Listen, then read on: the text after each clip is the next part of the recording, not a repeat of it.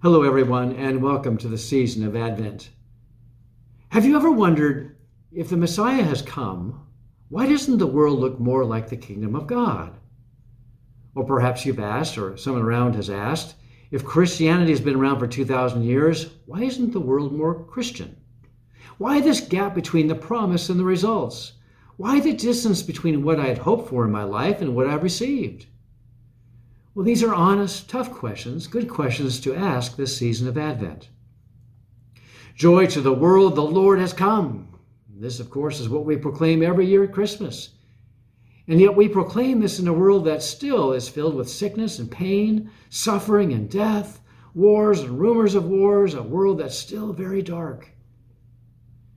If you are aware of the gap between what has been promised at Christmas and the way the world is now, and have asked the hard question, well, where's God in all this? What's God been doing?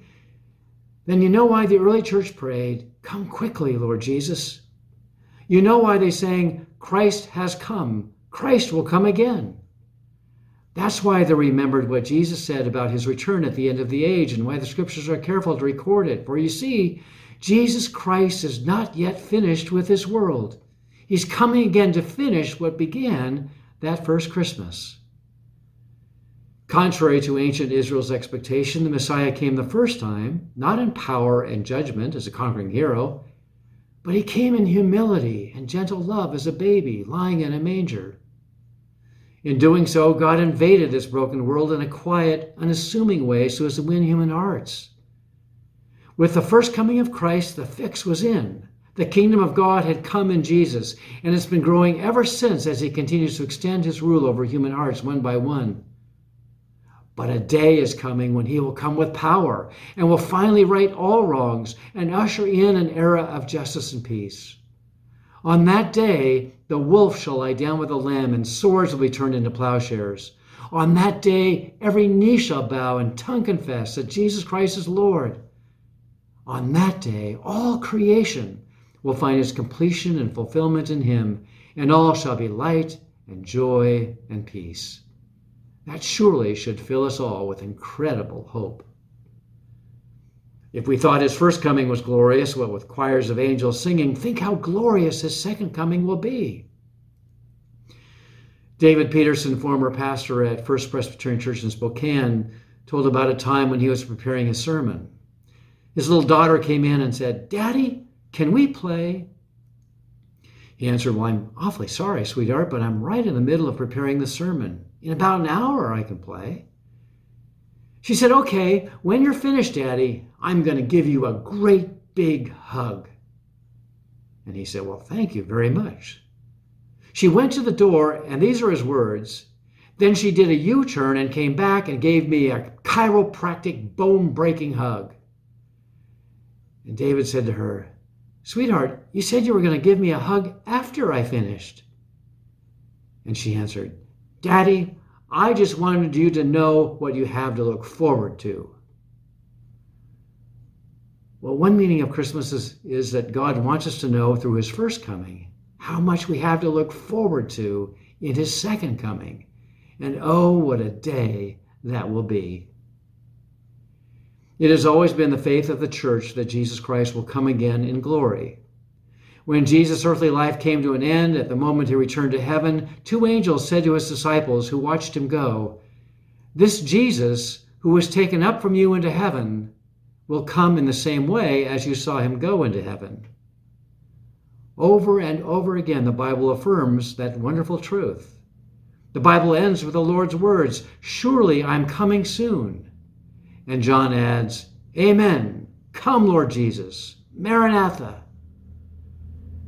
That makes me think of the pastor who was speaking about the Lord's return one Sunday morning and suggested that it would be a good idea if the parishioners, instead of using the normal greetings, would use the one popularized by the early church.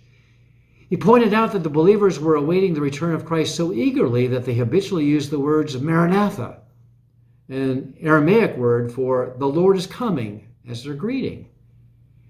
And then the idea was warmly embraced, particularly by two little old ladies who, when they met the pastor in the grocery store the next morning, shouted in unison, "Marijuana, Pastor! Marijuana!" close phonetically, but actually not close at all. So we Christians necessarily live in the tension between his first coming and his second coming. This is a waiting time. We await Christ's return with patience and hope. We look for him to come again, singing the words of the Advent hymn, O come, Emmanuel, and ransom captive Israel, that mourns in lonely exile here until the Son of God appear. We wait, remembering the truth of Lamentations. The Lord is good to those whose hope is in him, to the one who seeks him. It is good to wait quietly for the salvation of the Lord. Our New Testament scripture lesson today answers two Advent questions. When will Jesus return, and what do we do in the meantime? We'll listen to Jesus' words as we read from the Gospel of Mark, chapter 13, beginning at verse 32. But about that day or hour no one knows, not even the angels in heaven, nor the Son, but only the Father. Be on guard, be alert. You do not know when that time will come. It's like a man going away. He leaves his house and puts his servants in charge, each with their assigned task, and tells the one at the door to keep watch. Therefore, keep watch, because you do not know when the owner of the house will come back, whether in the evening, or at midnight, or when the rooster crows, or at dawn. If he comes suddenly, do not let him find you sleeping. What I say to you, I say to everyone, watch. It's pretty clear that those who wait for the second coming are not to speculate as to when that may be. We just don't know. No one knows. In fact, that's underscored 3 times in the passage. Of that day, no one knows. You do not know when the time will come. You do not know when the owner of the house will return. And yet there have always been those who were just sure they knew. There have always been those who have been obsessed with drawing up timetables. Years ago, just about every church in America was sent a little booklet entitled 88 Reasons Why Christ Will Return in 1988. I saved it. I still have it somewhere. And the booklet is amazing in its detail, and it carefully calculates that Christ will come at the feast of Rosh Hashanah during a weekend in September. I read later that when it was pointed out to the author that the Bible tells us quite clearly that we do not know the day or the hour, the response simply was, well, we may not know the day or the hour, but that doesn't mean we don't know the year or the month and the week. Well, here we are, 32 years later? For the life of me, I don't know why some folks think they know more than Jesus. So we're not to speculate. Don't worry about it. But the text says somebody does know, and that is the Father. The word Father that's used here, Abba, well, that's a comforting thought. God is of the nature of a loving Father, and Father knows best. Because of who he is, we can trust his wisdom and his timing.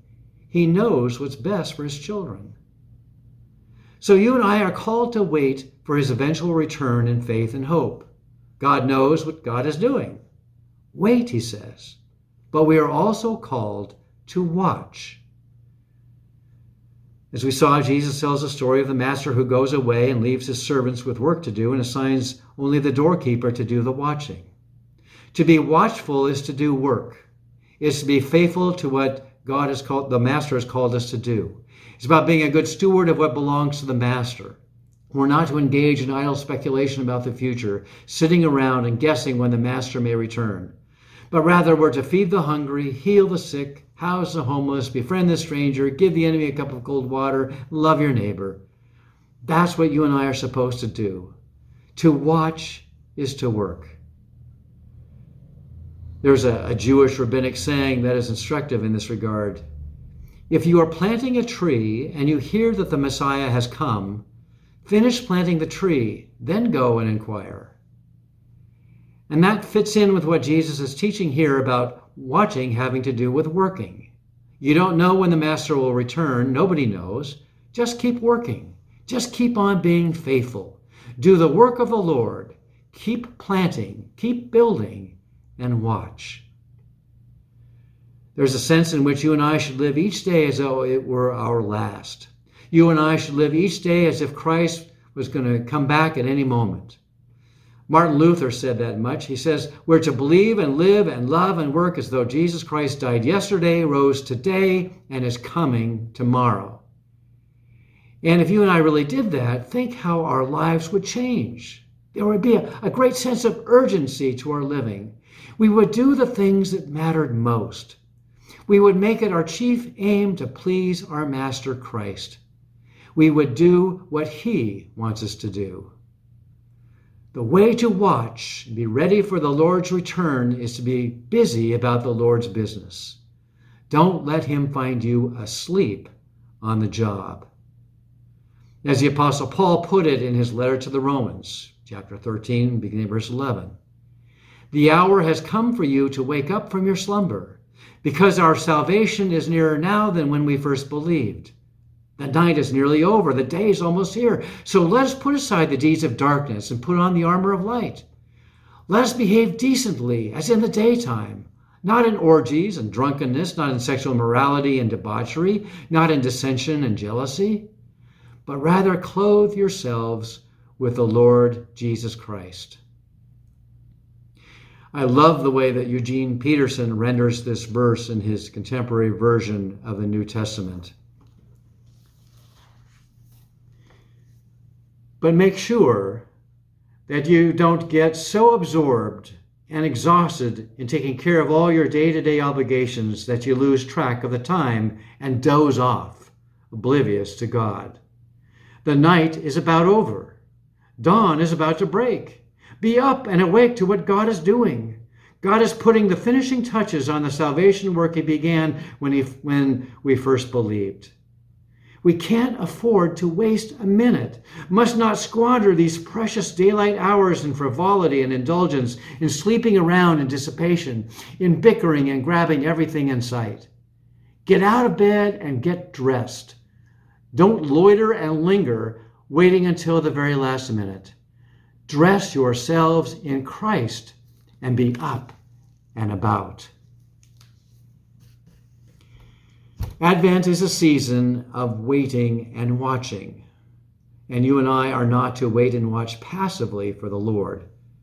It's about doing His work, living in the light. Watch, says Jesus. It occurred to me that perhaps watching means something else too. Maybe watching isn't so much about what we're supposed to do as much as it is about what God is about to do. Maybe we are to watch in the sense of watch this, the way a magician will get our attention, pulling something up his sleeve and then goes on to do something absolutely dazzling, something that you never would have expected to happen, not in this world. Maybe the word watch also carries a sense of watch this. You ain't seen nothing yet. You think the baby in the manger was something? Well, watch this. What I say to you, I say to all, you just watch. Jesus Christ is coming again. Maranatha.